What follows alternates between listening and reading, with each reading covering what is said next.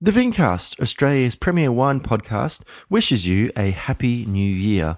Hopefully you guys had some amazing wines over the break, and possibly you may have bought them from a supporter of the podcast, Different Drop. Different Drop specialises in Australian wines of authenticity, provenance and innovation. They can ship wines anywhere in Australia, and they've put together a fantastic range of wines made by some of the most exciting wine producers in the country.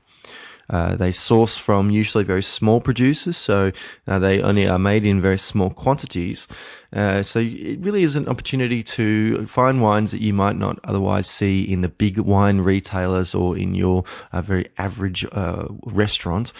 So it really is a question of get in there fast because the wines don't last very long. If you go to differentdrop.com/intrepidwino, you'll actually find a special section of the website dedicated to former guests of this podcast, and you'll be able to buy their wine. So it really is a fantastic way for you to support the guests for donating their time, to support the podcast itself, and to support Different Drop, who are very, very generously offering you a special discount. If you put in the code INTREPID30 at purchase, you'll get a 10% discount. So thanks very much, guys, for listening to another episode. Thanks very much, Different Drop, for your support of this podcast, and of course for your support of guests of the podcast.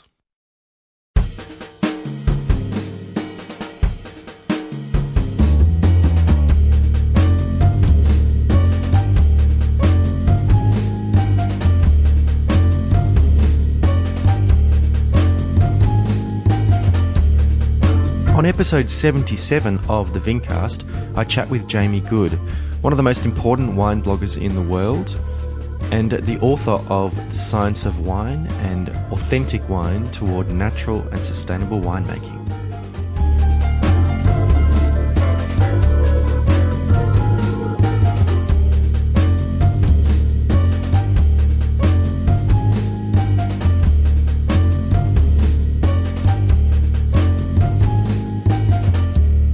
Hello there, Vincasters, and welcome to the first episode of 2016 of the Vincast. My name is James Garsbrook, otherwise known as the Intrepid Wino, and it is certainly wonderful to be starting off the new year with a brand new episode of the podcast with a very, very, very special guest and someone I'm very excited to share with you, the listeners. Hopefully you had a lovely break, you got some time off, and I'm hopeful that you actually opened some lovely bottles of wine. I know that I did. Some bottles that I bought, and also some bottles that were given to me, which was fantastic. And please do share with me some of the bottles that you opened that made an impact on you over the Christmas break. I've got some really exciting plans in store for 2016. Hopefully, we are rapidly approaching episode 100 of the podcast, which still can't believe I've actually managed to get to this point. Thank you for everyone's support, particularly everyone who has given their time to be on the podcast. For episode 77, the first of the year, I actually am chatting with Jamie Goode. Jamie Goode is undoubtedly the most important wine blogger in the world, one of the original wine bloggers. He also is, of course, a journalist and writer. He's written a number of books about wine. He is a regular contributor in print media, and was recently in Australia for the Rootstock Festival in Sydney, and got the opportunity to visit some other producers whilst he was here. And so I spoke with him via Skype.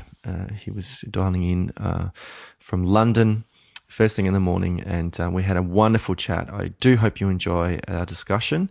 It was very fascinating and enlightening. Please stick around to the end of the episode so you can find out how to get in touch with both myself and Jamie to share your impressions of the podcast. But until then, I will see you on the other side. Jamie, thank you very much for joining me all the way over in possibly very dreary London on this lovely morning. Thank you very much for your time. Happy to be part of this. And of course, I hope you enjoyed your time in Australia recently, and it was great to actually meet you in person at Rootstock. Yeah, that was a pretty epic festival, actually. I really enjoyed it. And I had a lot of fun touring around as well. Met some really cool people. It's one of those trips, where I'm quite lucky. I've traveled quite a bit, but this was one of those special trips, really. It was a really good trip. Yeah, it was Just at the great right time. to follow your activities on Instagram. Yeah, no, it's and my goal for my career is just to one day just to do Instagram. That'd be awesome. Just travel and just pop a few Instagram pictures off and a few deep Absolutely. thoughts. Yeah. Well, usually I start every episode by asking my guest if they can remember the first interaction with wine that actually made them think about wine in a different way, that possibly set them on the path of pursuing a career or dedicating themselves to wine. Yeah, that's an interesting thought. I mean, I remember I really started taking an interest in wine in the sort of early mid 90s, and one of the things that really got me into it was a friend. I just finished my PhD, and I was staying in a flat with a friend, and he was a bit older. He was into wine, and he'd gather a few of us together every Sunday evening. We'd open a couple of bottles, just very low key, and these were my first experiences with proper interesting wine. And I think it's often the case from people I speak to that they're led into it by someone else. And Sure. someone kind of sort of mentors them into wine. And I think it's that human connection, whether it's somebody in a wine store or whether it's a friend. I think it's often the way that our eyes are gently opened to this sort of magical world. And I think that, out there's probably lots of latent wine geeks who just haven't experienced good wine. So that's why they're not into it. And all it would take is for them just to, in a very low key way, just to actually have the experience of wine. I think the wine does the rest of it. Was there anything in particular that that you felt that you responded to with the wine? Like, for example, what was your PhD on? Oh, that was sorry, just woken up, so it's a bit croaky. That's all right. That was some plant biology. It's nothing to do with wine at all. It was just a kind of nerdy, geeky project that I found quite fun and kept me out of trouble for 3 years. There was no link there with the wine. Was it something? Was that something that kind of played into your interest in wine later on, as you kind of learnt more about wine and started thinking about the vine as a plant and your studies, that kind of thing? Well, I think that, I worked for 15 years as a science editor, so I was dealing with science and concepts around science and a particular way of thinking that the scientific community has. It's not the only way of explaining the world around us, but it's an interesting way. Sure. And I think science for me was a nice grounding in really being curious about things and a certain way of addressing subjects. And so for wine, the science behind wine, and there's plenty of it, Yeah. has been something that's always interested me, and just asking questions. And I think when you're immersed in a scientific community, one of the things you realize fairly quickly is that is the lack of certainty.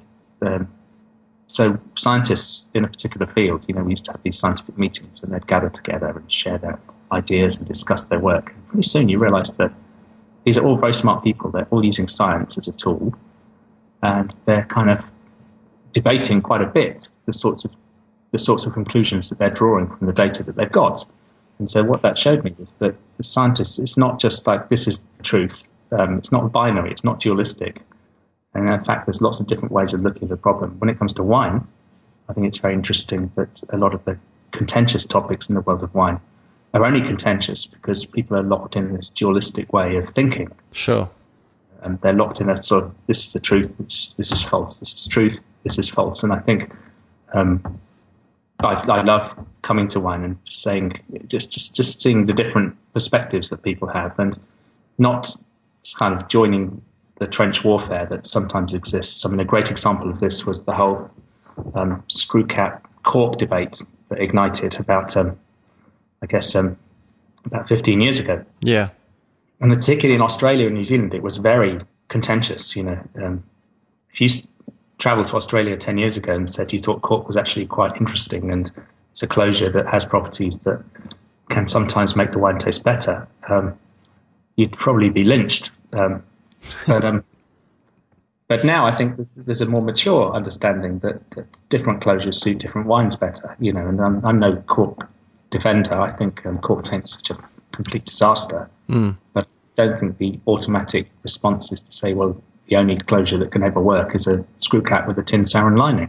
Sure. So it's those sorts of issues I think are quite interesting. And obviously the big issue now at the moment is I'm fascinated by the whole natural wine movement. And I think some of the wines I taste are breathtaking and wonderful. But you go to the wine scientists and they say, well, it's impossible to make wine like that. They'll all be faulty. And clearly they're not.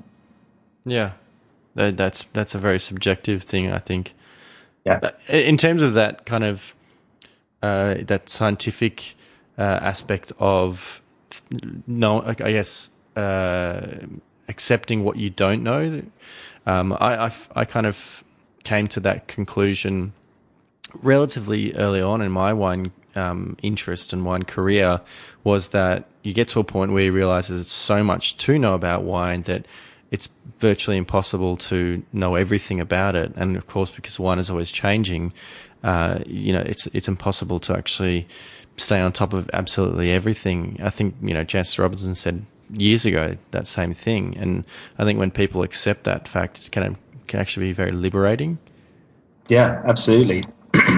I think that if you do these sort of very high-end wine exams, sometimes you think that it's your duty to know everything and that it's actually feasible or possible, and it really isn't. And if you're liberated from that quest of being the expert, suddenly you take on the mantle of the adventurer, then suddenly I think that changes your perspective in a very healthy way. And I think the person actually who seeks to know as much as possible possibly misses out on the joy of being surprised or finding out something new.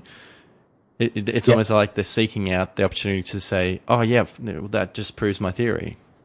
Yeah, no, that's true. I think that we're on this journey and we're all exploring, and the key thing I say to myself every day, well, I say lots of things to myself every day, but one of them is stop being a dick. Good. Apart from that, I say, let's be humble in the face of wine. It's something we can't, that we can't really understand completely. Yep. That's cool. We'll just be humble in the face of it, explore it, and make some discoveries. And I think wine writing has suffered a bit from the desire for critics to try every wine. They go to a region and they want to try all the wines, visit all the producers, or maybe even just taste all the wines in a big lineup blind. And that's not the way you understand wine. No. And I think we need to move away from that into more writing where people start telling more stories and say, well, look, I found some really cool things. You're not saying I know which are the best wines in the world. You're saying I just found some cool things, so you might enjoy them as well. Sure. And here's why, but you might disagree with me, and that's okay too. Yeah, and it's your own personal brand as a writer. The sorts of things you like and you recommend and you encourage other people to try, that's your branding, really. And that's a liberating thing as well. I know it's useful to have all these reviews, but it's gone a bit bonkers, especially in Australia with all those scores. It's like you can make a mediocre table wine and score 93 points for it now. It's if you make anything half decent, it's 95, 96, 97. So there's not many points left now. No. So those are initial interactions you had with wine that kind of got you a lot more interested in it. When you were being introduced to these wines, what was the sort of the context? Was that kind of playing into why you particularly enjoyed, tasting and drinking wines and discussing wines, in a slightly more nerdy way? Yeah, I think the context it was not like this. You need to learn about wine. It was more like this. This is interesting, and I suddenly thought, yeah, it's a subject that's quite interesting. And the reason it was helpful to be introduced by somebody else is because they'd made a selection of interesting wines. And when I tried to do a bit of self-discovery, sort of my own journey in wine, I went to supermarkets and bought wines with similar names off the shelves as the things I'd enjoyed, and suddenly found out they didn't taste the same, but they weren't as interesting. Because the wines I'd initially been exposed to came from an independent wine merchant. They were from good producers. And so I suddenly got this slightly disillusioning realization that just because a wine's got the name of a place on the front of it doesn't mean it's going to taste of that place. Sure. And that most of the wines in the supermarkets really weren't that interesting. They kind of had the right names on the front, but they just didn't have the right flavors. So that was a big moment, I think, discovering that actually it's the producer that matters. And was it not necessarily a question of quality, but also that you kind of had an expectation about a wine from a certain place or a wine made from a certain variety? You know, that it tasted different, and that kind of confused you a little bit. Yeah, and I think it's the thing that with wine, you get this when you first start out in wine, you find things you like, you know, you really, really like, but you don't know why you really like them. And Sure. trying to replicate that experience is really difficult. It's like you find it, and I think one of the benefits of being a wine geek with, you know, a number of years of drinking under your belt is when you have a good experience with wine, you know how to replicate it. You know, then if I like this particular producer, this variety from this Australian wine region, then I will probably like the same, you know, if I find other good producers in that region, and good producers being the key thing, then I'll probably be able to replicate that experience. But when you're just new to wine, it's really difficult. It's because there's so few, you know, really helpful buying cues out there, you know, and there's a lot of shelf space taken up by wines that they look the real thing, but they don't taste like the real thing. Sure. So what shape did your kind of wine discovery start to take? Did you, were you kind of just as an enthusiast discovering wines, buying wines and tasting and sharing wines, or did you kind of start to chronicle things? Like at what point did you actually start kind of doing some blogging, that kind of thing? Yeah, so this is like, we're in the mid-90s now, and suddenly along comes the internet. I think probably 95, 96, we got the internet at work. And then suddenly you can connect with geeks. So for me, the big turning point was discovering these online wine bulletin boards. And in the early days of the internet, they were kind of like friendly communities. Now they're like, it's a bit of a car crash, some of these bulletin boards. They're just people, looking for a fight or, you know, showing off what they've got in their cellars. I didn't even know those like sort of chat boards still existed. I thought it was all just like commenting on YouTube videos or commenting on, you know, articles or that kind of thing. No, pretty much, yeah. Those they're kind of they had their day. They certainly had their day. Social media now has pretty much replaced them. Yeah, and I love social media, but in the early days of those, you know, the internet, you know, the late 90s. I just learned so much just from hanging out on those bulletin boards. Of course, I thought I knew everything, you know, but the truth is that's when you learn, interacting with other wine nuts. And we used to meet up for offline wine dinners, and it was a small enough community that you could realistically do that. And so when I traveled with work, often I'd meet up with, you know, these wine geeks who I'd been chatting about wine with on the internet, and it was kind of an interesting time.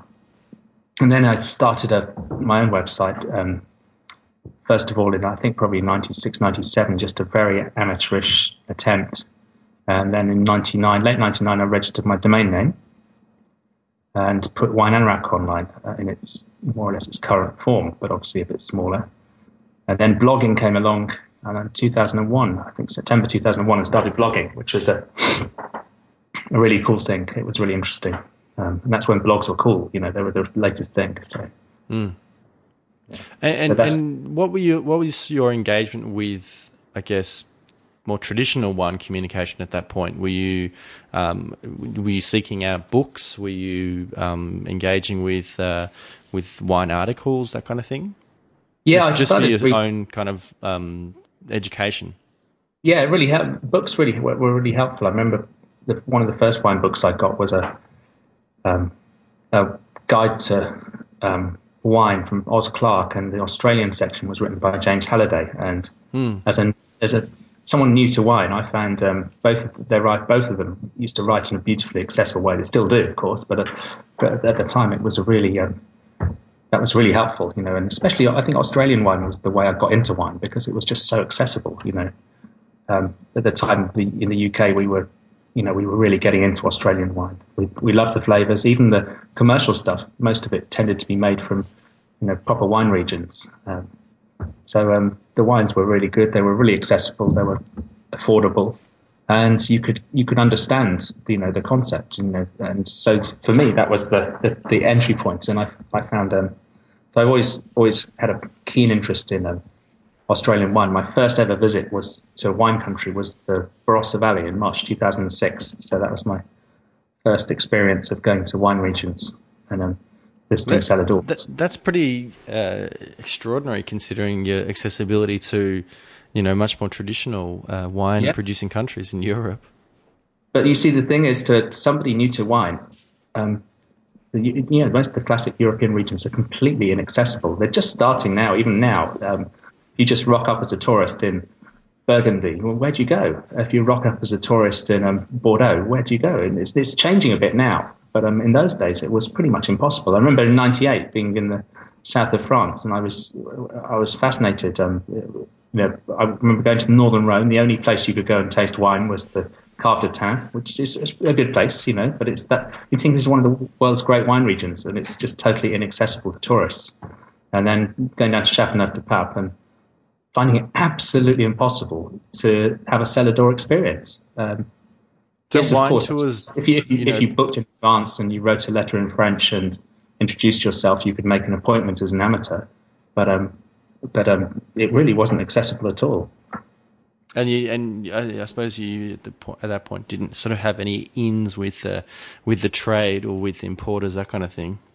No, I was just on holiday, and I was interested in wine, but I had no professional connections. So places like California, I remember going to California in 1998 as well, and that was so accessible. It was amazing. And going to Australia was fabulous, and even South Africa when we went there and with the kids, and that was, you could just rock up and go and visit good producers. So that makes a big difference, I think. So you're writing initially with Wine Anorak and with the blog. What sort of writing were you kind of going for? Were you looking to share tasting notes, or were you wanting to share just your personal experiences, or were you hoping to introduce an audience to a story that they might be interested in? No, I wasn't as sophisticated as that. I was more or less sharing tasting notes and writing opinion pieces and just generally busking. I didn't know what I was doing at all, but I think that nobody really did. In the end, it was like a gold rush, a land grab. No rules. It was like no rules. You go in there and there's lots of you state your claim and defend it, and the internet was just not taken seriously at all. It was just like you were kind of a computer scientist, geek, if you had an internet site. So really, fairly soon on, I realized that if I fancied myself as a wine writer, I'd have to start trying to get into print. Sure. So I got my first print commissions in 2002. I was just I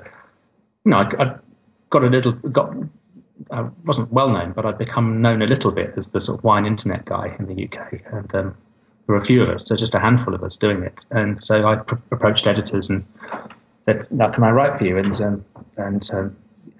one or two of them said, "Oh yeah, okay, I'll give you a go." And that was really great, And so I've always had this approach where I do this stuff on the internet, but I focus on print as well, because even now print is taken much more seriously than anything that's on a website. Yeah, which is.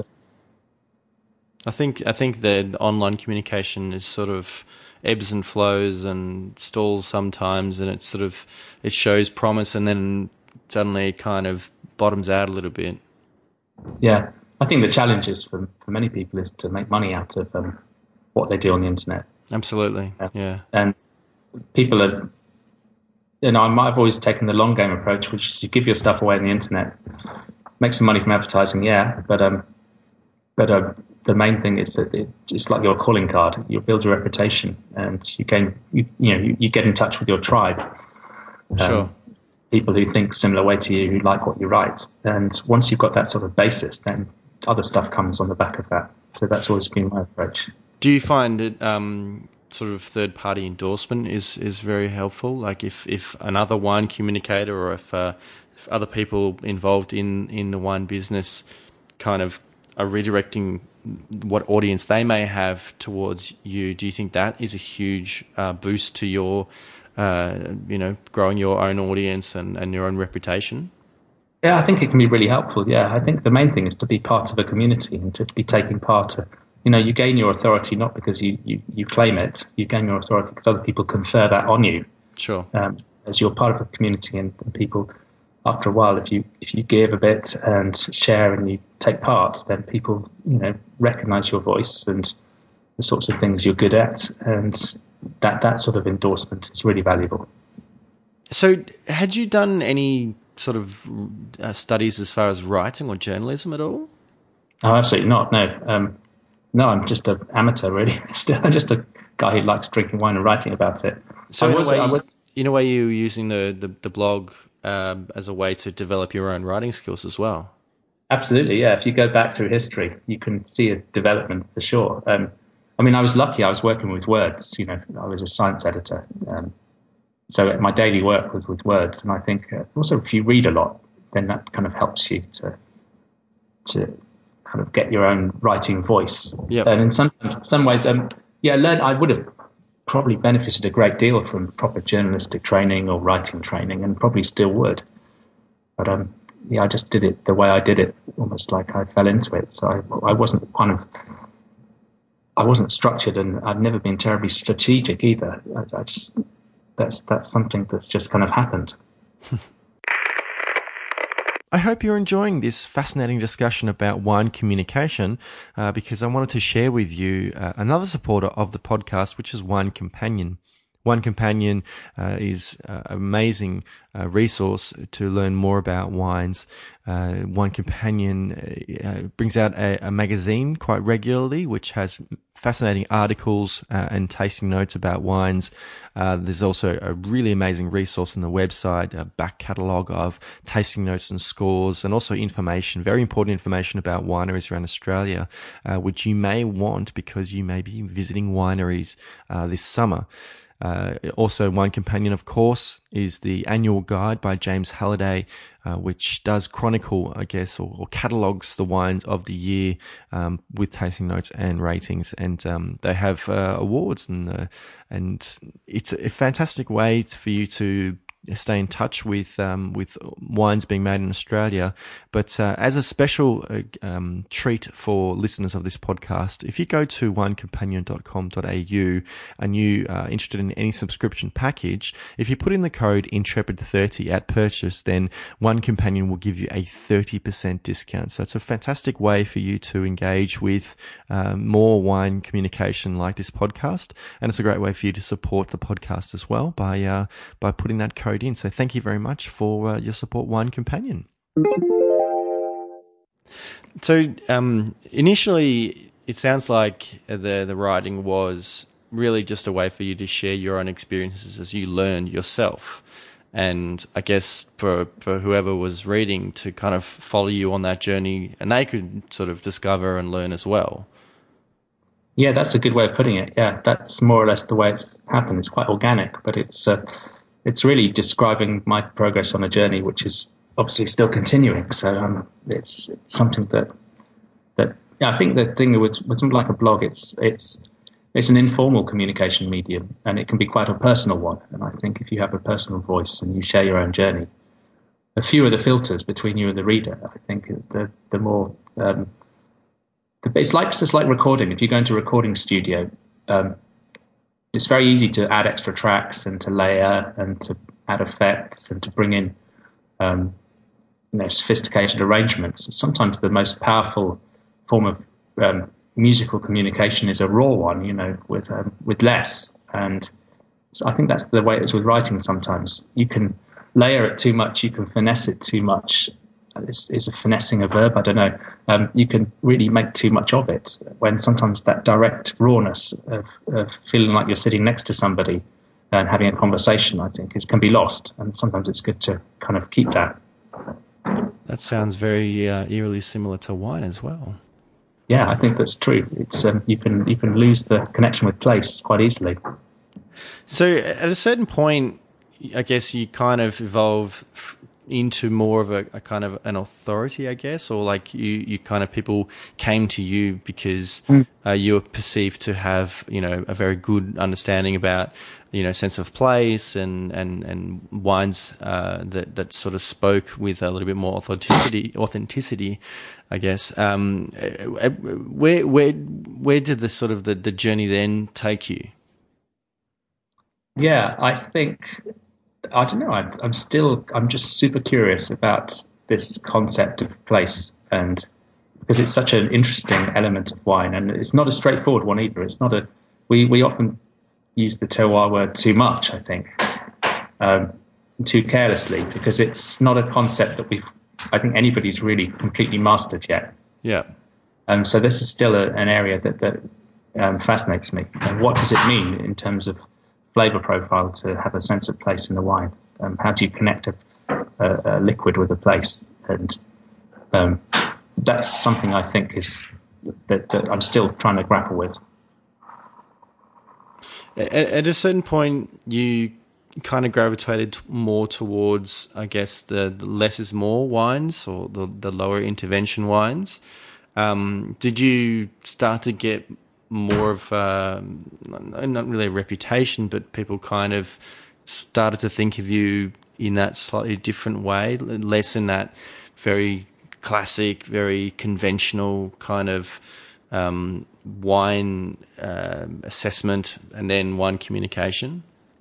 Yeah, I noticed that you skillfully avoided using the term natural there, which I think is kind of helpful because I think that, yeah, I kind of I've kind of been associated with natural wine, but I'm not like a signed up believer in the sense that I don't follow. I do ask questions that sometimes are uncomfortable questions in that sort of community. I'm not, unquestioning. So I'm fascinated by the lower intervention wines, and mainly because it's just through, there's lots of wines that you'd call conventional that I love. I've had some really cool flavor experiences with wines that are made by people who would say they're more, naturally inclined, and that's what's led me in that way, because it's all about the wine. It's all about whether the wine is interesting. I guess I'm less process focused and more results focused. So it's not necessarily the first question I ask is, what's your total sulfur dioxide level in this wine? And how much sulfur dioxide did you add? They're not my first questions. My first question is this an interesting wine? Does it say something interesting about where it's come from? Is it delicious? Is it complex? I think that's for me the crucial issue. And so that's invariably led me to hang out with people who are working more naturally, because they just seem to make very interesting wines. Yeah. I do sometimes struggle myself with that kind of, in the same way that I guess in the scientific world, there's the perception it's all sort of black and white, and there is no kind of this area in between where we sort of just don't know. That the wine too often is sort of, I guess, devalued in a way, down to the two extremes where a wine is either one thing or it is another, whereas in actual fact there's this huge grey area in between what people consider to be conventional and what people consider to be natural, that it's very, very easy to sort of have a foot on both sides, and they're kind of neither and both at the same time. And I saw the piece that you put onto the site recently in sort of something you were thinking about post Rootstock about that, and I think that it's a hope, I guess, at a certain point that people possibly start to relax a little bit more. And I think that maybe it's a generational thing, that there's that kind of conflict between generations, and hopefully as the generation who are so stalwart in what wine is And as the young generation who think of wine as one way mature and start to open their minds a little bit, hopefully that grey area gets to be appreciated a lot more. And at the end of the day, people are just enjoying more wines that are authentic but aren't necessarily one thing or another. Yeah, I think that's a really good summary. I think, look at the Barossa, for instance. Remember when I first visited in '96, it was the old classic producers, and they were really good. There was nothing wrong with what's going on there. They were making some superb wines. And then you get to the one I visited again around 2004, there was it was going through this crazy phase where the big monster wines were getting massive points and selling out, and people were becoming rich and making just these caricatures of wines. And then there was a new wave that came, the young winemakers, like the artisan crowd, and they came along, and now we've got another new wave of producers who are looking to work more naturally, making fresher wines, lower alcohol. There's always this continual evolution, and I think that the natural wine movement's been really important for waking up the whole world of wine, and its impact has been far beyond just that small, interesting crowd who would say they're natural winemakers. I think there's lots of winemakers working all over the place who are just considering what they're doing a little bit more carefully. And I think the big change has been this change to realizing that it's possible to pick a little bit earlier and still make very interesting, beautiful wines that have a little bit less alcohol. You don't have to be 15.5% alcohol to make great wines. And also this interest that seems to be emerging in wines, that are maybe a little bit lighter in color as well. A deep color is not an indicator of quality. So we're seeing this evolution, and maybe we're entering a post-natural wine era. Natural wines have this big impact. It will carry on as an alignment of producers. It's an unofficial sort of group, and I think that's good. It's just people who like to hang out together and, go to wine shows and show their wines together. That's a really cool dynamic movement. But, the impact it's had has been really positive, I think, across a wider spectrum of producers. And, we're moving beyond just natural or not as our discussion. We're looking, is it interesting or not, is now the question that people are asking. And I think that's a really cool thing.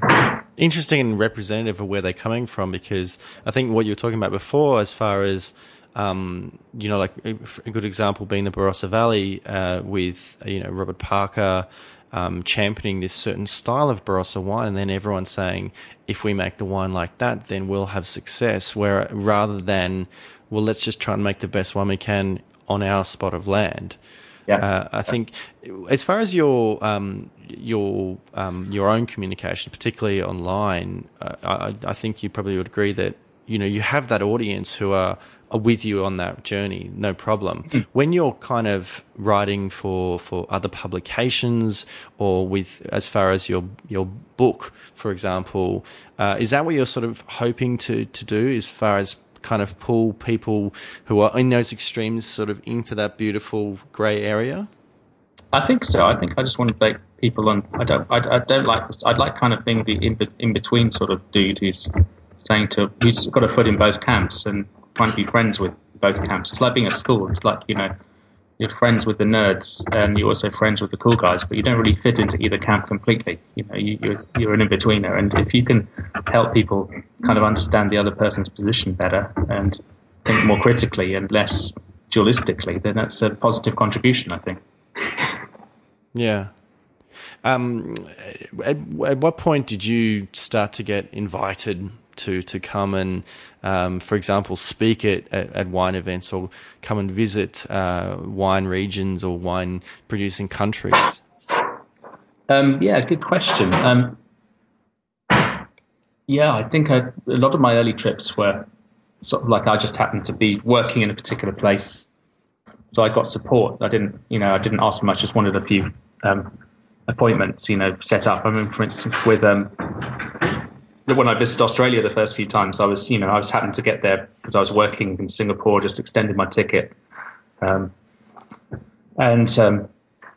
that sort of, so it was. But I think the press trips really started coming in about 2005 when I got a newspaper column. Then suddenly everyone gets very excited. If you get a national newspaper column, everyone suddenly invites you everywhere. So I think that was when I started taking press trips, getting invited out, and it kind of grew from there. So it's a slow thing. For a long time I was I was working full time and doing wine and around the edges, and that carried on until 2008. So it's only since 2008 that I've been fully freelance. And did you find really interesting kind of going from having your own trip and organizing your own itinerary and sort of, I guess, not to sound too awful, but like from being kind of no one to being someone and being put onto the, this itinerary and being shown to all these amazing places? Was it a bit of a shock? I think it still is a bit of a shock, because I always find I'm just acutely conscious that people it's an incredibly generous thing for people to have you come visit and to open up bottles and to tell you their story. It's a real privilege, I think, as a journalist, to be in that position where people are willing to share their work with you, and I think you have to respect that a great deal. So I still find it fascinating and a bit humbling that I do get treated like somebody who's reasonably worth having to visit. It's kind of unusual. Something that has been a topic of discussion, certainly in Australia, quite recently, as far as wine communication, is kind of that how to also maintain your independence, and I guess to put it in uncertain terms, not to sort of be like a shill for wine businesses or wine producers, that kind of thing. Is that a constant kind of struggle for yourself? Yeah, you've got to be absolutely honest and say what you think. And the minute you start thinking about, who are you writing for? If you start thinking you're writing for the producer or you're writing for the wine trade, then you've lost it, really. Integrity is absolutely everything in writing about wine. And I think this, I'm very concerned about the growing number of wine people who are, they say they're journalists, but they're making money from the producers, which is not the way it should be. They're charging producers fees for either getting reviews, or they're charging producers fees to access the information. So, a journalist will go and visit a wine producer, taste their wines, and then the wine producer say, well, can I see the scores? And the journalist will say, yeah, if you take out an institutional subscription for X $100, then you can see the scores. I think it's wrong. I think that if you're a writer, you should be making money out of your audience. You shouldn't be making money out of producers. That's parasitism. I think wine writing is dangerously close to parasitism anyway. We're getting stuff paid for all the time. We're getting flights paid for, hotels paid for, we're getting meals. We shouldn't be going to producers and trying to sell them stuff. Even stickers, we shouldn't be. That shouldn't be our business. We should make money out of the audience who reads our work. That's the only healthy and it's the only healthy way to do it. Otherwise, you're just creating too many conflicts of interest. And I think that's something that people who are in the business of communicating about wine need to think about very carefully. I guess just to sort of play devil's advocate in a way, the challenge being that, unfortunately, I think a large part of the audience or the consumers are so used to getting things for free now, as far as being able to access information online, is that they're not necessarily inclined to pay for, really good wine communication and really good wine criticism. But yeah, you could say that, but I think then the question is, you've got to think very carefully about how you do make that money, and the sorts of choices that you make, and also the disclosure of those choices. This is stuff that has to be out in the open. If I take advertising on my website, that's fine, but I wouldn't be tapping producers up and saying, guys, right, I'm coming to review your wines, and if you want a extra special article with more photographs and lovely pictures of you and glowing reviews of your wines, then if you can sub me a few $100, that's when it gets completely murky. And I think that there needs to be absolute disclosure. I mean, of course, we need to find creative ways of making a living, but there's not a lot of honest disclosure going on about some of these practices, and I think that there should be. Ideally, you shouldn't do them at all, but if you do, then you need to disclose it. And I guess there is a difference between collaboration and coercion. Yeah, and I think it's it's very hard to say, well, this is the rule. This is how you should, what you should do and what you shouldn't do. It's almost the spirit of what you do. Is the spirit of what you do something that is truly collaborative, or are you kind of pushing the producer to feel obliged? And that's when it gets completely murky. Absolutely. And you've no doubt had the opportunity to visit wine fairs, in many parts of the world. Do you find that they're a really fantastic way that the consumer can actually engage with the producers and with other kind of wine authorities in a really meaningful way and get a dialogue going? Yeah, I think they're brilliant. I just think they're so good. I wish there were ways of doing it, though, other than just a producer standing behind a table with some bottles. The table between the consumer and the producer, I think, is sometimes a little barrier. And I think it's, I would love to find more creative ways of getting that interaction going. I don't know if there are, but I think wine fairs are superb. Yeah, I mean, I used to love going to them as a punter. I still love going to them. Rootstock was fabulous. I enjoyed that a great deal.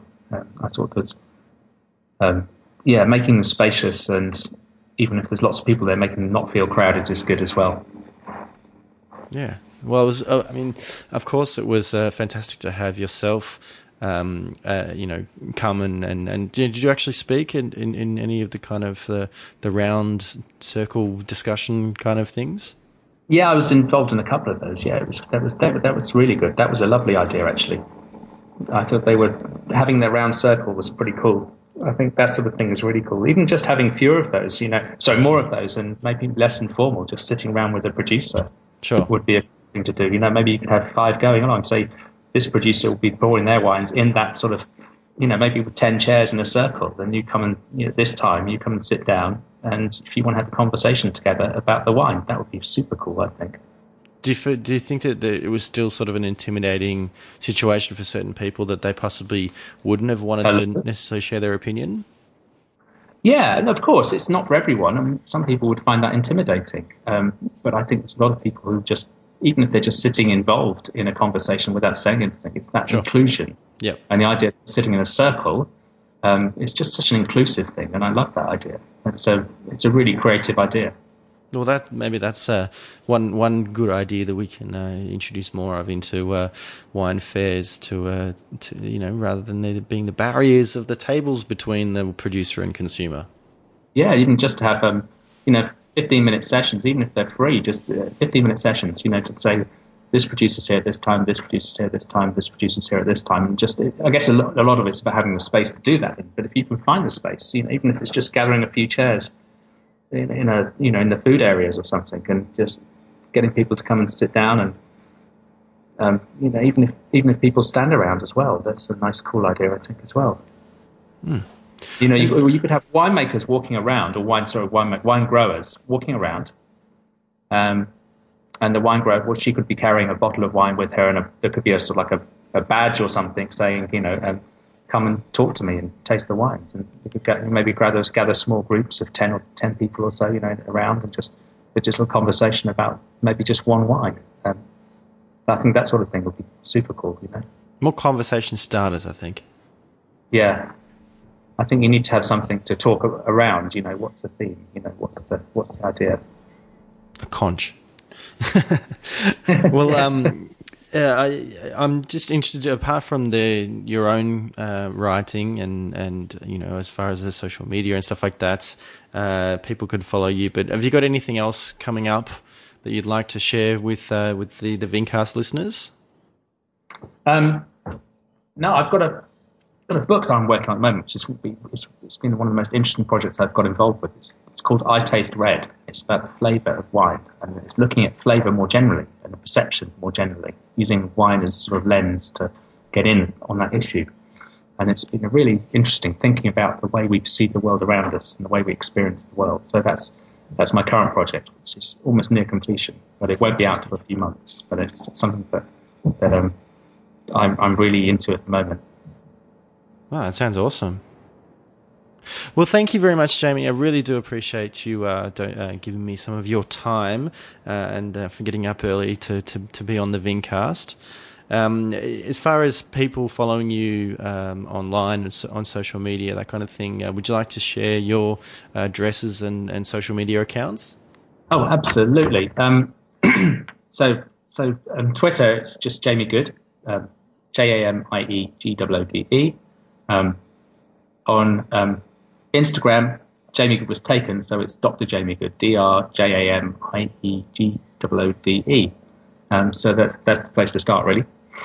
And I'd love to be friends on Facebook, but they have a limit of 5,000 friends. So I kind of like occasionally I purge and make some new slots, and but it's Facebook's a problematic one because having a page is ridiculous because you have to pay basically for people to see your posts, and that's not my sort of thing. So that's my social media. Yeah.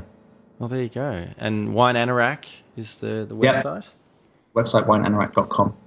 Fantastic. Well, thank you again. Looking forward to hopefully somewhere in the world bumping into you again. Yeah. And obviously, it was great to have you in Australia recently. Yeah, no, I'm back in July, actually. Oh, there you go. Yeah, fantastic. Well, thanks again. And I'll speak to you soon. Great. Nice one. Thanks very much. And thank you guys for listening to the first episode of the Vincast for 2016. I have been James Scaresbrook, otherwise known as the Intrepid Wino. And as always, you can follow myself on social media. On Twitter and Instagram, I am at Intrepid Wino, and the Vincast is at the Vincast on Twitter. If you go to facebook.com/Intrepid Wino, you'll find my Facebook page, which I'd appreciate you liking it. You can find links and lots of photos that I've shared on there. If you go to the YouTube channel Intrepid Wino, one word, you'll find some videos that I've posted. Mostly they are my Let's Taste videos where I just open a bottle of wine and share my impressions of them. And if you subscribe to the channel, that'd be fantastic. And please like some videos and leave some comments as well. Of course, as always, I would really appreciate you subscribing to the Vincast. You can do that in a myriad of ways. iTunes, for example, or the Podcasts app if you have an iPhone. And if you do subscribe, it means that you get the episode as soon as it becomes available. And if you could please spare a few minutes of your time just to leave me a rating and a review, because it's a fantastic way to provide feedback, not just to myself, but also to potential listeners and also potential guests of the podcast, so that they know that I have an engaged audience. All that information, of course, is available at intrepidwino.com, my website, every episode of the podcast, all those videos, and lots of different writings that I've done in the past. So please get in contact with me at thevincast@gmail.com if you would like to just provide some feedback or suggest some guests you'd like to have on the podcast, or if you'd just like to say hello. I look forward to sharing with you many more episodes of the Vincast for the new year. I'm looking forward to having you back, and I'll see you next time. Until then, bye.